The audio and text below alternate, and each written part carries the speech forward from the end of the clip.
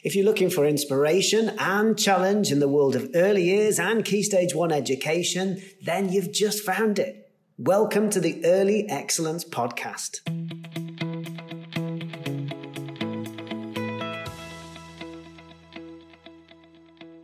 Hello everybody, Andy Burt here. Welcome along to episode 72 of the Early Excellence Podcast. In this week's episode, we're joined by Jasmine Priestley and Lucy Gill from Manor Primary School in Leeds.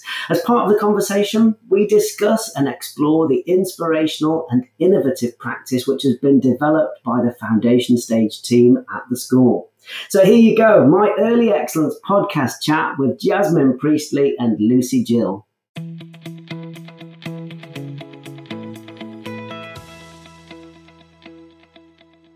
So thank you very much for joining us, Jasmine and Lucy from Manor Foundation Stage Unit in Leeds. Thank you for joining us. How are you both? We're great, very good, really good, thank you. It's lovely to see you. Thank you for asking us to come on. We're very excited to talk about our space. It is a pleasure. Good to see you. Good to see you. And Jasmine, of course, you have been on the podcast before. In fact, other than people who work for Early Excellence, I think you're the only person to come on so far a second time. So yeah, really? There you go. I'm honoured. What an honour, second time up. Because, of course, you used to work over at another school in Leeds, didn't you? Do you want to tell us where else you've worked? Yes, so I used to work at Oakwood Academy, which is a school in East Leeds. So I worked there for a long time, 8 years. I was there. So this is the second school I've worked at. I've nearly been teaching for 10 years now. So at Oakwood, I worked very closely with my friend, and at the time she was the foundation stage leader, Maeve Birdsall, and we have written 2 books together with our other colleague as well, Claire.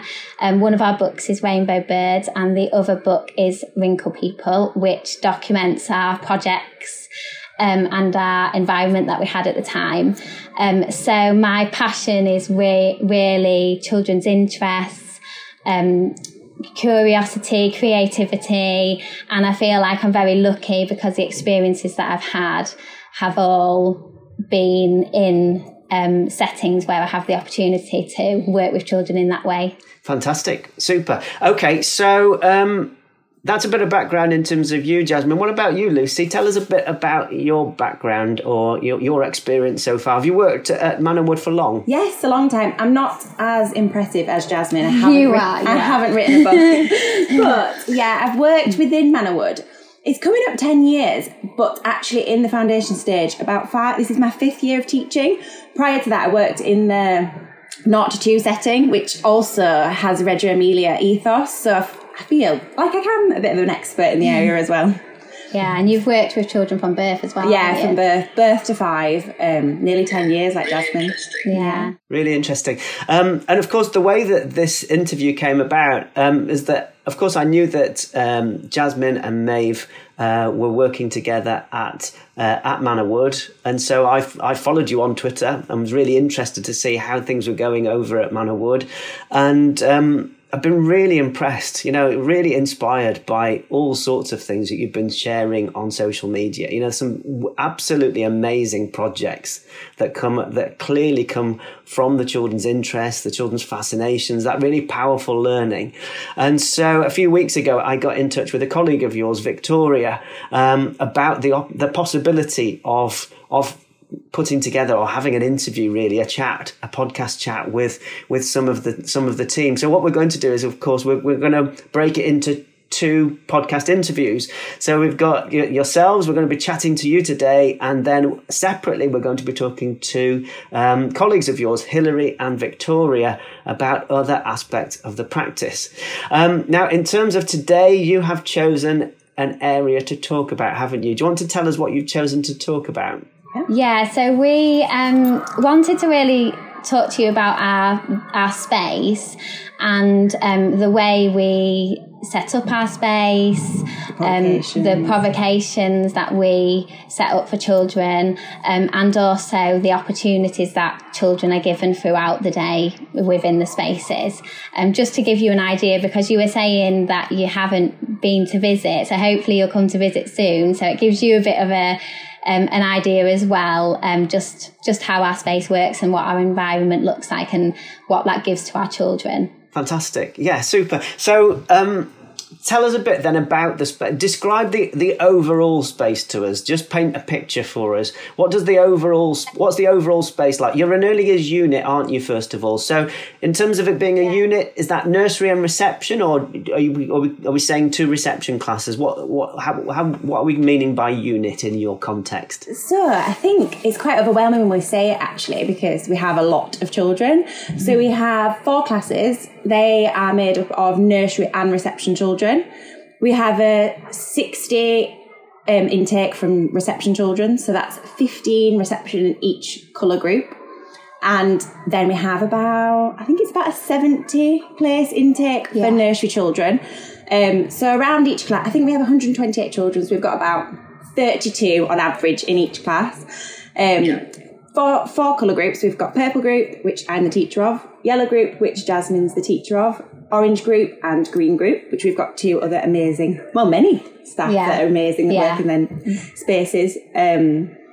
It's very large, very, very open. We don't really have doors. It's a unit. It's a really open unit. Really open unit. The children can access all areas. They can go into each colour group. We provide a multitude of opportunity across the whole unit. So say in my space, for example, it's very making area, dressing up. And then if you went into Jasmine's, there would be something else on offer, but my class still have access to that. Yeah, and the areas are... We don't repeat provision. So, for example, in Lucy's group, I've got water, she wouldn't then have water, because the children have access throughout the day to all the different spaces. And also the children are mixing constantly with reception and nursery together, because the groups have both age children. So that's been really nice for me, because I've come from a setting where I had a reception class, and we did mix, nursery and reception did mix, but I actually really enjoy that I'm teaching nursery children and reception children together, and I think that the children learn so much from each other. Absolutely. I think having the wide range of ages is a really special thing for the children. And also the children will then move up to reception within that colour group, so the transition just isn't really there. They're ready and they're already settled, and then so that's experts, don't they? Yeah, they experts in their environment, and they build on everything that they've learnt the year before. So we just see such progress across. Some children leave us. Nursery children might go to a different school, but we have a lot that stay with us. So we know them inside and out. Yeah. And as you say, you're taking away a transition there, aren't you? There's no transition between nursery and reception. They just continue. And also, I think, as you say, what is really powerful is, I think we often underestimate that power of children learning from each other. I think we talk a lot about adults teaching children. We don't talk enough, I would say, about children learning from each other. And I used to lead within an early years unit of nursery and reception children together. And I felt that was a real strength of what we offered. And I think that actually that comes across in what you're saying, that you would see children watching intently, particularly younger children, nursery age children, watching intently what the older children are doing. And then fast forward a year, maybe 2 years, and those children are the leaders. They're the ones who are leading it. And I used to feel that actually those children were even further on, that it was almost like a spiral going up, because actually those children, they'd learned from children who were further on than children 2 years before that. And actually you got children growing and developing and taking it that bit further each time. Does that make sense? Because they've watched other children doing it? Yeah, and I have a bit of an example of that, actually. I've got a little girl in nursery, and she was just watching two older reception children. She was just watching them, and they were writing a sign because they'd made a hedgehog house, and they were writing a sign, and she was just sitting watching really happily. And then it probably took maybe 2 weeks, but then she got the materials and she was mark making, and she said, I'm making a sign for the hedgehog house. So obviously that had stayed with her, and she'd really been inspired by them. So yeah, you're definitely right. I see a lot of moments like that. Yes, yeah. And of course you then have as well that kind of a real breadth of need, I would imagine, as well, in that you've got, of course, nursery children coming in at 3, as well as older children at 5 or a little bit older. I would imagine that your environment then needs to cater for a broad range of needs in that way. So you need to think, of course, I'm sure you will have done, that your environment actually is open-ended enough to meet the needs of the children, and provides enough opportunities for children to take that learning on themselves. Yeah, definitely. Yeah, absolutely. I think we find often that there is definitely different needs, and some days you've got 30 different interests, 30 different needs all going on, but you can almost apply them and expand them. So today, for example, we've done a lot, you might have seen on Twitter, we've done a lot around nature, spring, flowers, collecting flowers. The children in Purple Group are particularly interested in it. But then today, with some of the nursery are really needing to develop those fine motor skills and the sensory needs. So we thought, right, what can we do? How can we build upon the flower collection that a lot of the reception have been writing about, looking at bees, doing beautiful observational drawings, which some of the nursery do as well. But today we thought we're going to go back to basics and get out Play-Doh. So we made some Play-Doh together and we added the flowers in, and the nursery just swarmed around it, and they really needed to use the different fine motor skills to help them roll it, add the flowers, build beautiful bouquets, and fairies and magic all came into it. But you can see there that we're really catering to the needs of the reception children by challenging them with the writing and the drawings, and then the nursery with their sensory need as well. Yeah, and I think, as you said, Andy, it's the open-ended nature of how we set up and the open-ended nature of our environment. We have so many resources, high quality resources that are open-ended, and the reception children can, there's no ceiling to the learning. They can take it where they want to take it, and also nursery children can access that as well. And I think open-ended resources are so important. And when we set up our provocations, we might sometimes have a little bit in our mind of, it may go this way, and they might take it this way, but actually there's opportunities for them to take that in the direction that they want to and that they need to. Yes, yeah, absolutely. I think that the resources themselves are incredibly important, aren't they? Which resources you select, which resources that you plan for in terms of what's going to be available are incredibly important. Really giving those resources and materials value, that we are not talking about toys as such, are we? We're talking about materials and resources for the children to use and to explore, and to take on in different ways and use in different ways.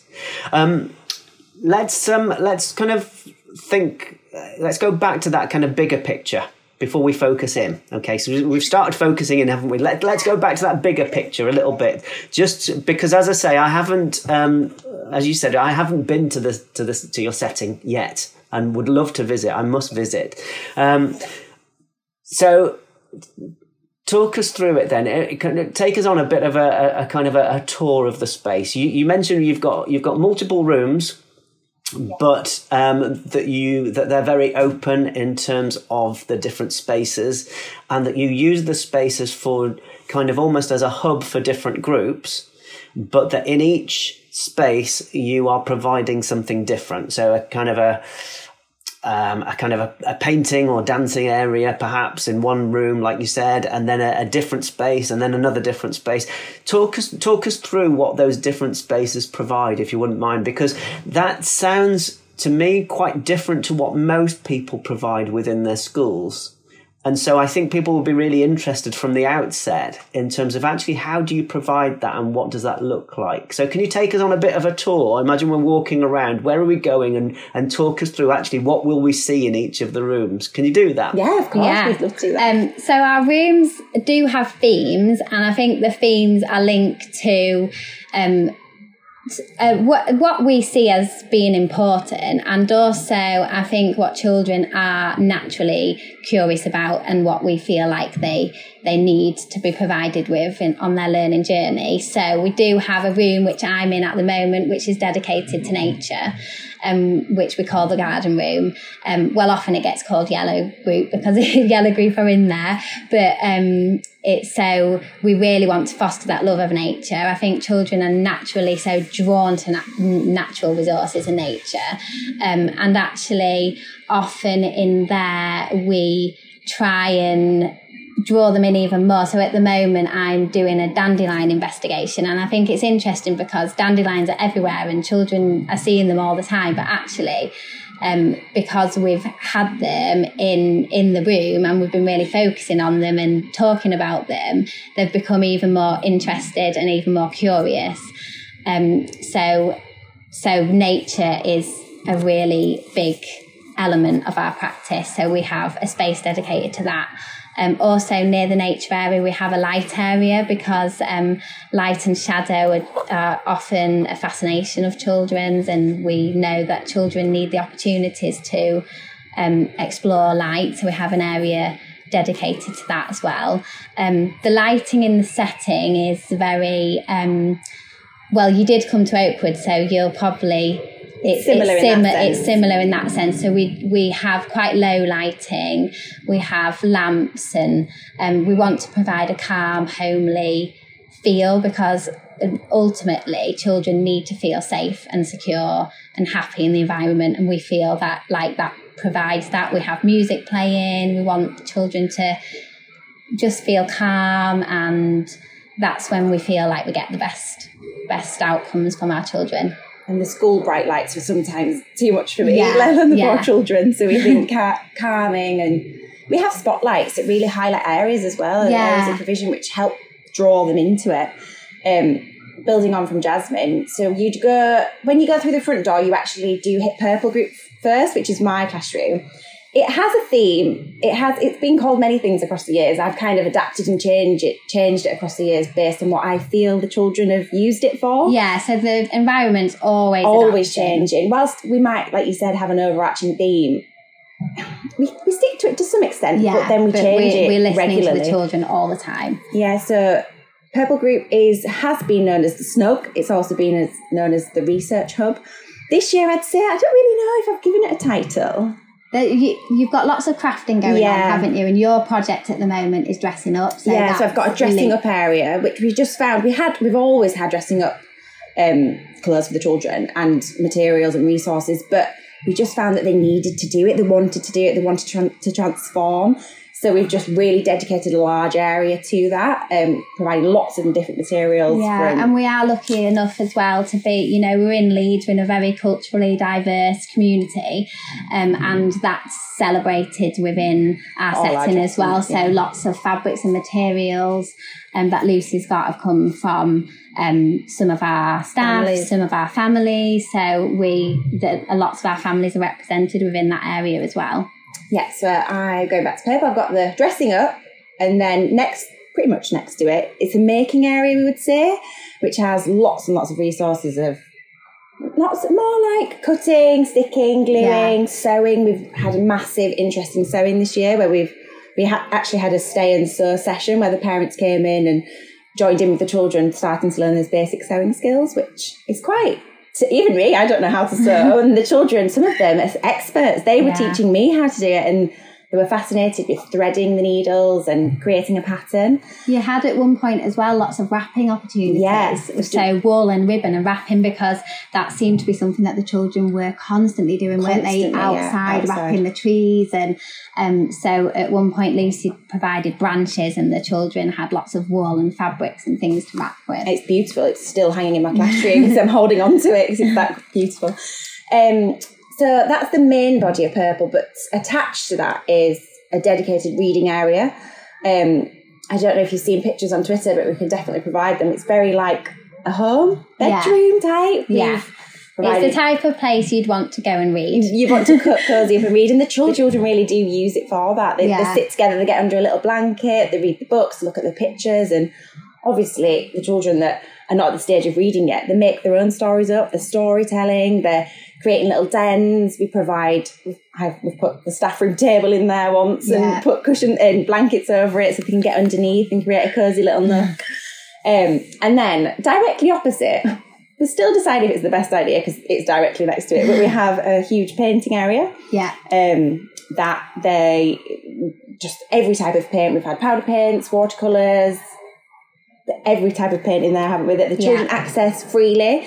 We don't necessarily always have an adult in there. They can just go in and experiment.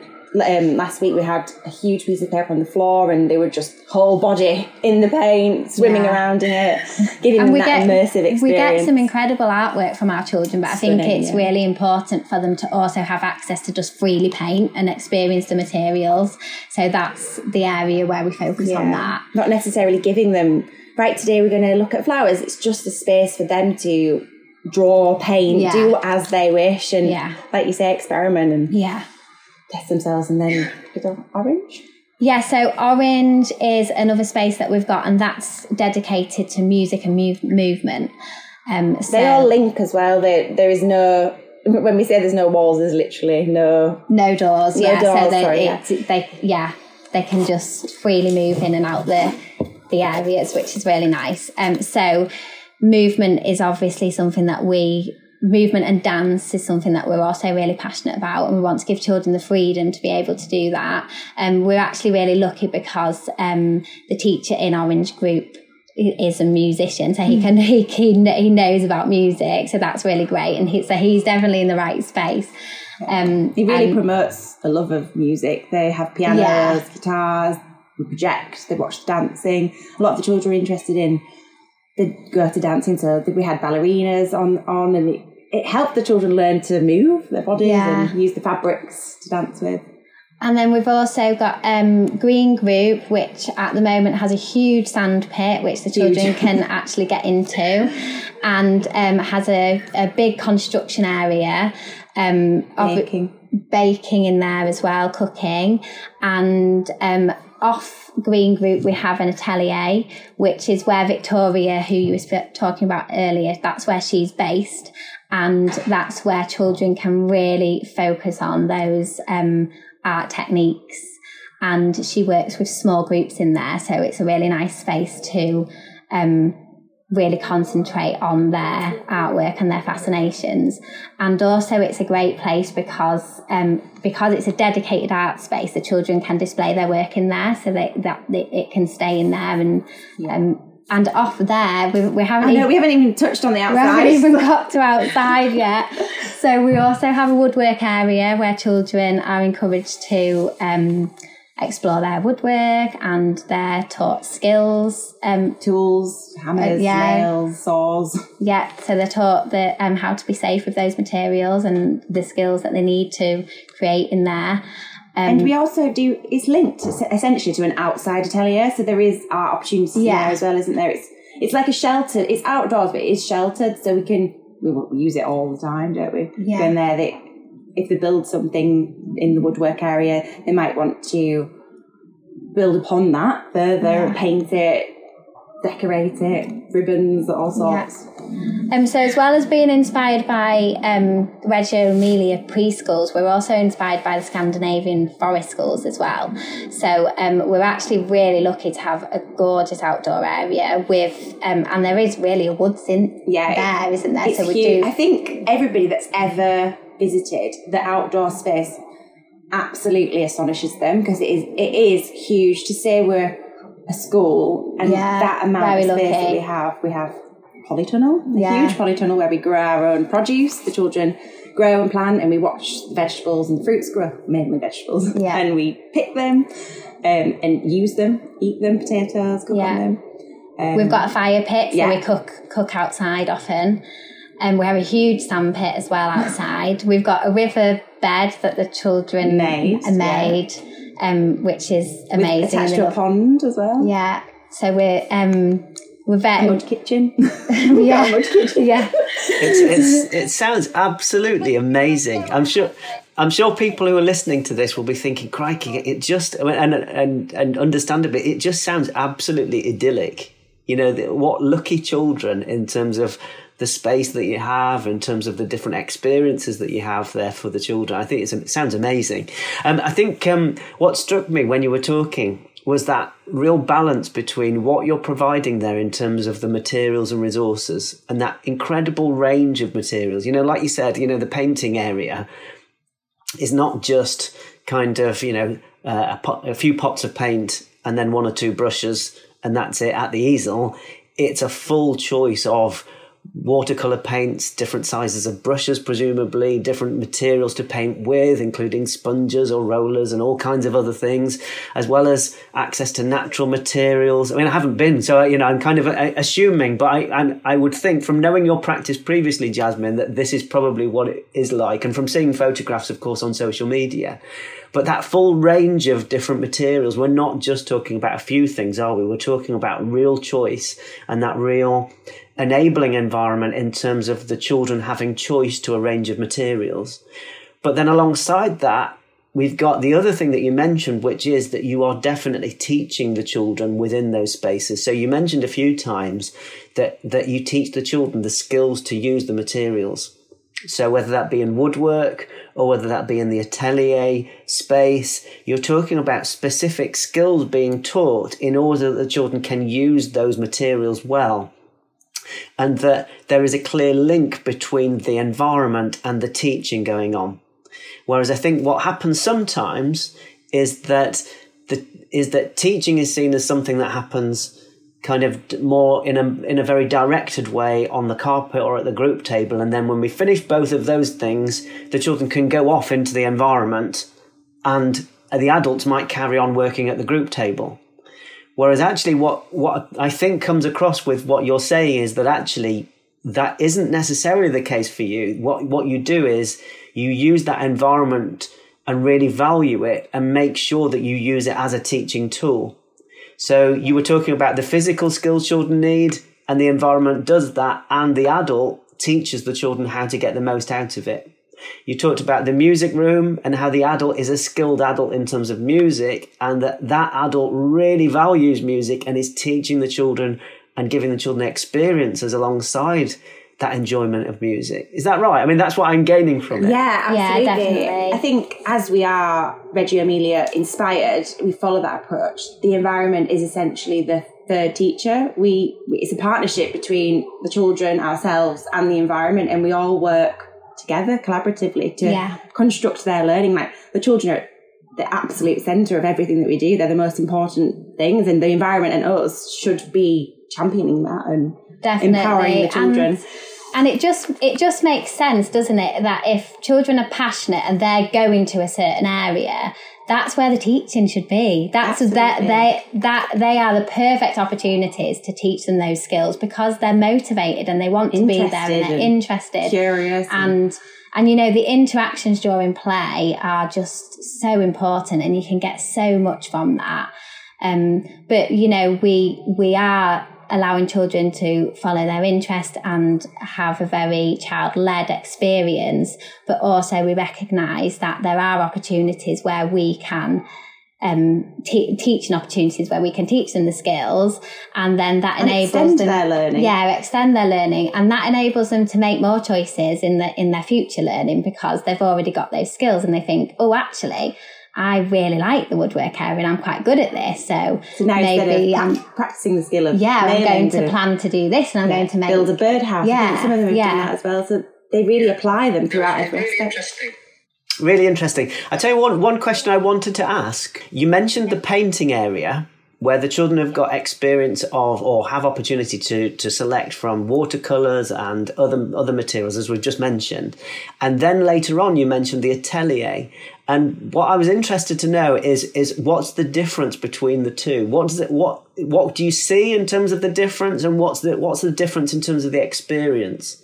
Is it about the role of the adult, or is it about the materials, or a combination of the two? I think a mixture, really. I'd say Victoria is highly skilled, and whilst it's an art room, it's art in a broad sense. It's not just paint she would offer. She's done so outstanding work with lino printing. Yesterday they were interested in, I think it was like a sea world, and she had blinds up, and it was really an immersive. They were experienced. They were shadow puppeting, and she so often children go in there and she recognises an interest they have, and then it's an opportunity for them to explore that interest in that area. I think the paint area is more of a free space, isn't it, where they are exploring the materials and the paint, whereas maybe in the atelier it's the role of the adult, and that there's a bit more serve and return between the adult and child and what's provided. And she's a constant within that space. And when she's working with children, it's often a very small select children. So yesterday it was 3 children from my group, and it was 3. There were other children come in and out and they get involved, but she really noticed that these particular children had a need and a want to explore this underwater world and the creatures. So she spent the time doing that and provided them with such a rich experience. They recorded it, they put on a show. They were so excited they came to get me to show about it. And it didn't include paint whatsoever, did it? It was completely... Yeah, so it can be completely different. Often she's exploring light in there, isn't she? I think when you talk to Victoria, it would be good to talk to her about the atelier, because she could tell you all the things, and all the things that are going on in there currently. We see it, but she'll have the detail of what the children are saying and what they're doing in there. But we're very lucky to have that space. Yeah, and an additional adult, to work with the children. Yeah, no, fantastic. The other thing that struck me as well from what you were saying is that it takes real skill in terms of the adults, doesn't it? And, that, as you mentioned, Victoria is clearly very skilled in terms of listening to the children, engaging with the children, observing what they're doing, what they're fascinated by. And then she will have a kind of almost a sort of a toolkit from her own experiences of actually where we could go with this, where this might lead to, what sorts of media we might use, what sorts of experiences we might want to show the children or engaging with the children and so on. And I think that's a really interesting aspect of the practice. Again, going back to as an early years leader myself of an early years unit, I was always aware that once you start kind of opening that box of very much that child-led learning, that really following in-depth children's interests and fascinations, you are increasingly aware of the children's interests. Of course you are, but you're also increasingly aware of the adults themselves and how the adults respond and what the adults will think of or see, or how they will engage with the children and how they then take that on. In that different adults will see different things and respond in different ways. And you want an adult who is open to what the children are saying, of course, but you also want an adult who's got that toolkit, as I mentioned before, of all sorts of different ways where this might go, of the sorts of things this might link with and we can discuss or we can show the children. Those sorts of possible lines of development that I think are really interesting to both children and to adults.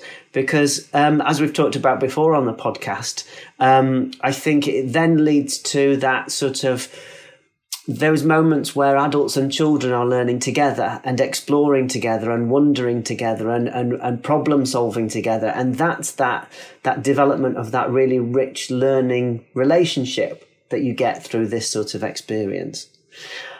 What happens next? What happens next in terms of that planning process? Could you tell us a bit about that? Planning as a team, planning with the children, what does that look like? So we'd say, wouldn't we, that I think we were talking about Victoria and how skilled she is, and I think Jasmine and I were mentioning to each other that we talk amongst ourselves. We go to one another if I'm at a point where I think, it's not going any further now, I think, I could go to Jasmine or Christine or all the other teachers in the setting to help inspire. Yeah, and I think that we have, like every community, we have adults and people who are skilled in different things, people have different strengths. So I know who I can go to for certain advice, or I know who might have a certain resource, or so I think those conversations between adults are so crucial all the time, because sometimes I might say to Lucy, oh, I've got this interest going on, and she'll say, I've got a book about that, or I've got a really interesting object or item I could give you which would really inspire the children. And some people are really skilled outdoors, some people are really skilled in the woodwork area, so often we might go to those practitioners for advice around that. And some practitioners are amazing at getting free stuff. Resources. Really good. They might have really good links with a place they can go and get wood, or a place they can go get art materials. So and during we have, I can't remember if I mentioned it, but we have a 2-hour staff meeting, which is a little bit longer than the primary school, but we need that time to talk to each other and to open those conversations where it might be that another practitioner is like, oh, I can help you in that area, or why don't you do this, or I can go and get you this resource. So that time every week is essential, and not to mention after school, in between, during, we're constantly talking and constantly communicating to work together collaboratively. Yeah, and some people just have a different view, often I speak to Maeve, she still comes in and we speak on the phone, and I'll say, oh, I've got an unusual interest and I've never had it before, and it's about this, and then she'll say, oh, well, have you tried showing them this or talking to them about this? And just somebody with a different viewpoint can be so helpful. Experience and expertise. Yeah, exactly. Our foundation lead, Hilary, she's been doing it for years. She's been to Reggio. She is our inspiration. She provides us with so much knowledge that sometimes I'm 5 years in, but that's nothing. That's nothing in the years of teaching. We need to go to people to... Yeah. And everyone's at a different point in their experience. At the moment we've got students and they're right at the beginning of their journey. So they can look to us and learn from our experience. And you do learn so much from experience. So. Absolutely. Yeah. And then do you then take, from the planning with the adults, do you then go to your groups of children and then have another planning meeting, or is it the other way around? Is it more flexible than that? How does that work? Yeah, we have... it's quite flexible. Definitely. We have, whilst our classes we have 30 children, 32 children, we do split into family groups. And we have a teacher and a TA within the colour groups of purple, for example, and they would comprise of reception and nursery children. And that's an opportunity. We have family group meetings twice a day, and it's an opportunity for us to provide, to talk, to ask about their emotions, their well-being, their feelings, their interests.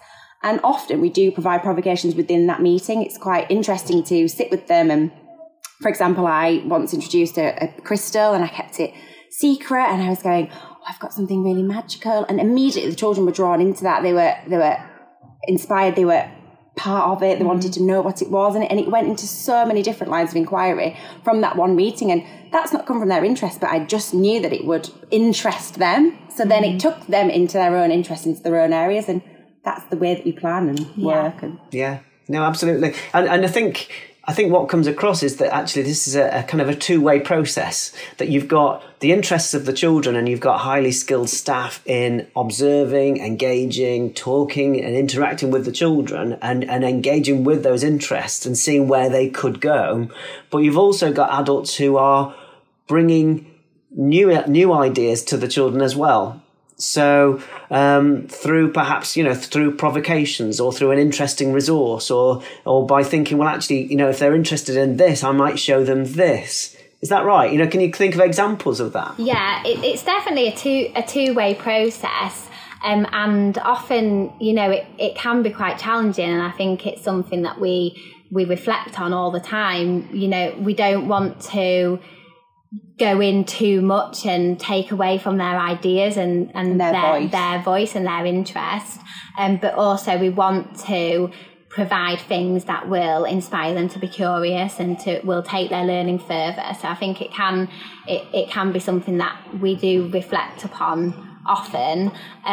Sometimes we might have a provocation linked to flowers that they've been interested, or flowers that they've picked from our woods visits. We visit the woods weekly, but then we might just provide some 10 frames. So it's like a little suggestion almost, and it's not that they, we might provide 10 frames, we might provide drawing resources, projections, music, so they have choice in how they might express themselves, but then that opportunity is there, and they can use the petals to build numbers and I think an example I had, sorry to interrupt, is the bees. So our children have been really interested in bees. I think most children are, and it's Bee Day, World Bee Day on Saturday, and which is a bit of a coincidence actually, because I didn't know until they talked about it.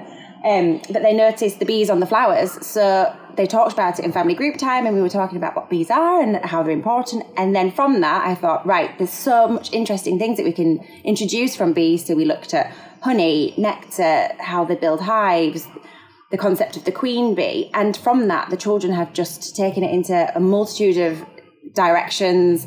Different lines of inquiries have come from them now, and the work that they've created from it, the drawings, the writing, is just stunning. And it's, whilst I have given them different perspectives, they've taken it in their own direction. So it's a constant back and forth, and you're never providing, we're never providing anything that we think, right, it's going to end like this, because we truly never know where it's going to go. You might have some outcomes in mind, but I think it's being open to that the completely journey. changing often, and that the children do have the opportunities to take it in their direction. But obviously as practitioners and with the experience we have, you're constantly thinking, there's some things in your mind where you think, they might take it this way and they might learn this, but and you think, actually it's quite scientific, this. It's good, to link to the curriculum. But you're always making sure that you are open enough to allow the children to take it in their direction. Yeah, absolutely. I think what is very clear is that what the way that you are working is interesting and exciting to you as teachers and practitioners. You can hear it in the excitement in your voice as you're telling us about things. You can hear it in the passion in your voice for the role that you have there as an educator at the school. And it strikes me that I think that comes from that sort of stepping into the unknown a little bit. That actually, a bit like you said, you don't know exactly where you're going with all of these things. When you're exploring bees, you're not necessarily an expert on bees yourself. And that's a different relationship that you have with the children then. You're kind of walking together with them, kind of hand in hand in terms of learning something new. I think often they teach us and they inspire us. That's part of the relationship. And I've got a little boy in my class that he's just an expert in creatures. He has fascinations with millipedes, centipedes, mini beasts, all sorts. And bird expert. And he taught me about millipedes and centipedes. I didn't know the position of the legs, and I was like, he's 5 and he's teaching me, and it's wonderful, because then I feel inspired, and I think, I'm going to research it a bit more, and I'm going to pass on that knowledge that this child has given to me and research it myself. And I think it's important that children see us as learners, because actually we never stop learning. As adults, there's always things we can learn. There's no ending to your learning. You're always on the journey, and I think it's important that they see us as learning, and they know we don't have all the answers. They know that we have to research, and we're on the journey together. And I think that's quite empowering for young children to know that it's a joint experience. Yeah, absolutely. And tell us, you must see a difference in your children through this approach. What's the impact? Both in terms of what they're learning about, and you've mentioned that quite a lot, haven't you? But also in terms of those learning attributes. What is it you see in the children that you think, actually, do you know what, that's developed because of the way that we're working and this particular relationship, this special relationship we have with them? What do you see? Everything. We were saying that we're a school, so naturally the children come into us and they're nervous, the tiny humans, they're 3, 4 and 5, and they're leaving their parents, and it's a new experience, it's quite daunting, but we're providing such a rich learning environment that it gives those resilience building, confidence building, and happy children that get to explore everything. And you know, we're coming towards the end of the year now, and they are such resilient learners, and they're so motivated to learn. And something that we're so passionate about is creating children who are curious and they're asking questions about the world, because that's something that they will carry with them into adulthood. And you know, we want them to ask questions and experiment with things, and you know, that's how you become a successful person. And that we can definitely see that our children are so creative, so all those skills that you need to help you in life, we are really seeing now with our children. Obviously, we don't know what the future holds for our children. We don't know what the world will look like in 20 years. But we hope that with the skills we've given them, that they will take any challenge on, and they will amaze us as they are now. It's quite cliche, I guess, but the saying that the children are our future, they are. So it's our job to give them knowledge and skills, and particularly we have a massive interest in the unit about climate change and reusing resources and recycling and looking after our animals and the planet. And we see that coming through in the children themselves, and the way that they interact and the way they have discussions.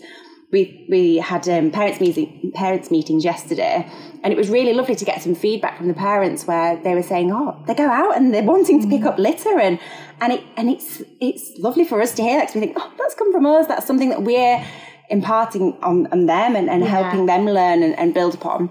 Yeah, and through each of our projects at the moment, I've got a city project where the children are learning about Leeds, and we've been going to quiet areas and loud areas, and so the woods has come up in our project, and the children are talking about the birds, and we need to look after the birds, and we can't chop down the trees. And I think that they're so passionate about their environment and their world, and that makes us feel really proud, because that's what we want for our future. Absolutely. We want children to care about our world and our environment and our city, and I feel like that's something that we have really seen instilled come in them. Through, and it is instilled in them. And you know, we do have the same challenges that a lot of people are facing at the moment, and these children have spent a lot of their years in lockdown, and that's been challenging for them to come into the setting in September. But actually, through our approach, we feel that we have really supported them with their personal and social development, and giving them the experiences that you don't have inside, or that some children don't get to experience it. And some children have just needed the freedom to explore, and freedom to experiment and climb trees. And lead their own learning. And I think that seems more important now than ever for our young children. Yeah, absolutely. As I've been listening to you, I'm aware that I'm sure lots of people are the same, that people will be really, really interested to see it, to see what it looks like in practice, to visit the setting. I'm definitely going to book in time to come and visit, if that's all right. And I know that you've got an event coming up, haven't you, in July? Is that right? Tell us about the event coming up in July. Yeah, the 1st of July, it's a Saturday morning, we have got an event called the Spaces of Fascination. So it's an opportunity to come in, have a look around, see what we do, see how we use our environment to help the children learn, and to meet the team. Meet the team and ask any questions. We're also on social media. We're on Twitter and Instagram at our Instagram is our foundation sage _MWP for Manor Primary. If you search Manor, you'll find us. Yeah, I'm sure people will search it on social media, but we can put the links and things like that into the information for the podcast, so people can find it. And so if you're in the north of England, or if you're fairly local to Leeds and you fancy a really inspirational space to go and visit, I would definitely recommend it. I'm definitely going to book myself in. Jasmine and Lucy, it has been an absolute pleasure to talk to you this morning. Thank you so much for joining us on the podcast. Thank you for having us.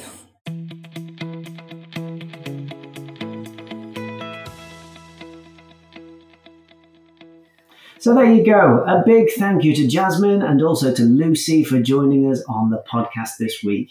If you want to know more about the open event at Manor Wood on Saturday the 1st of July, then follow the link below for more information. That's about it from us for this week. Thank you very much for joining us. We'll see you next time.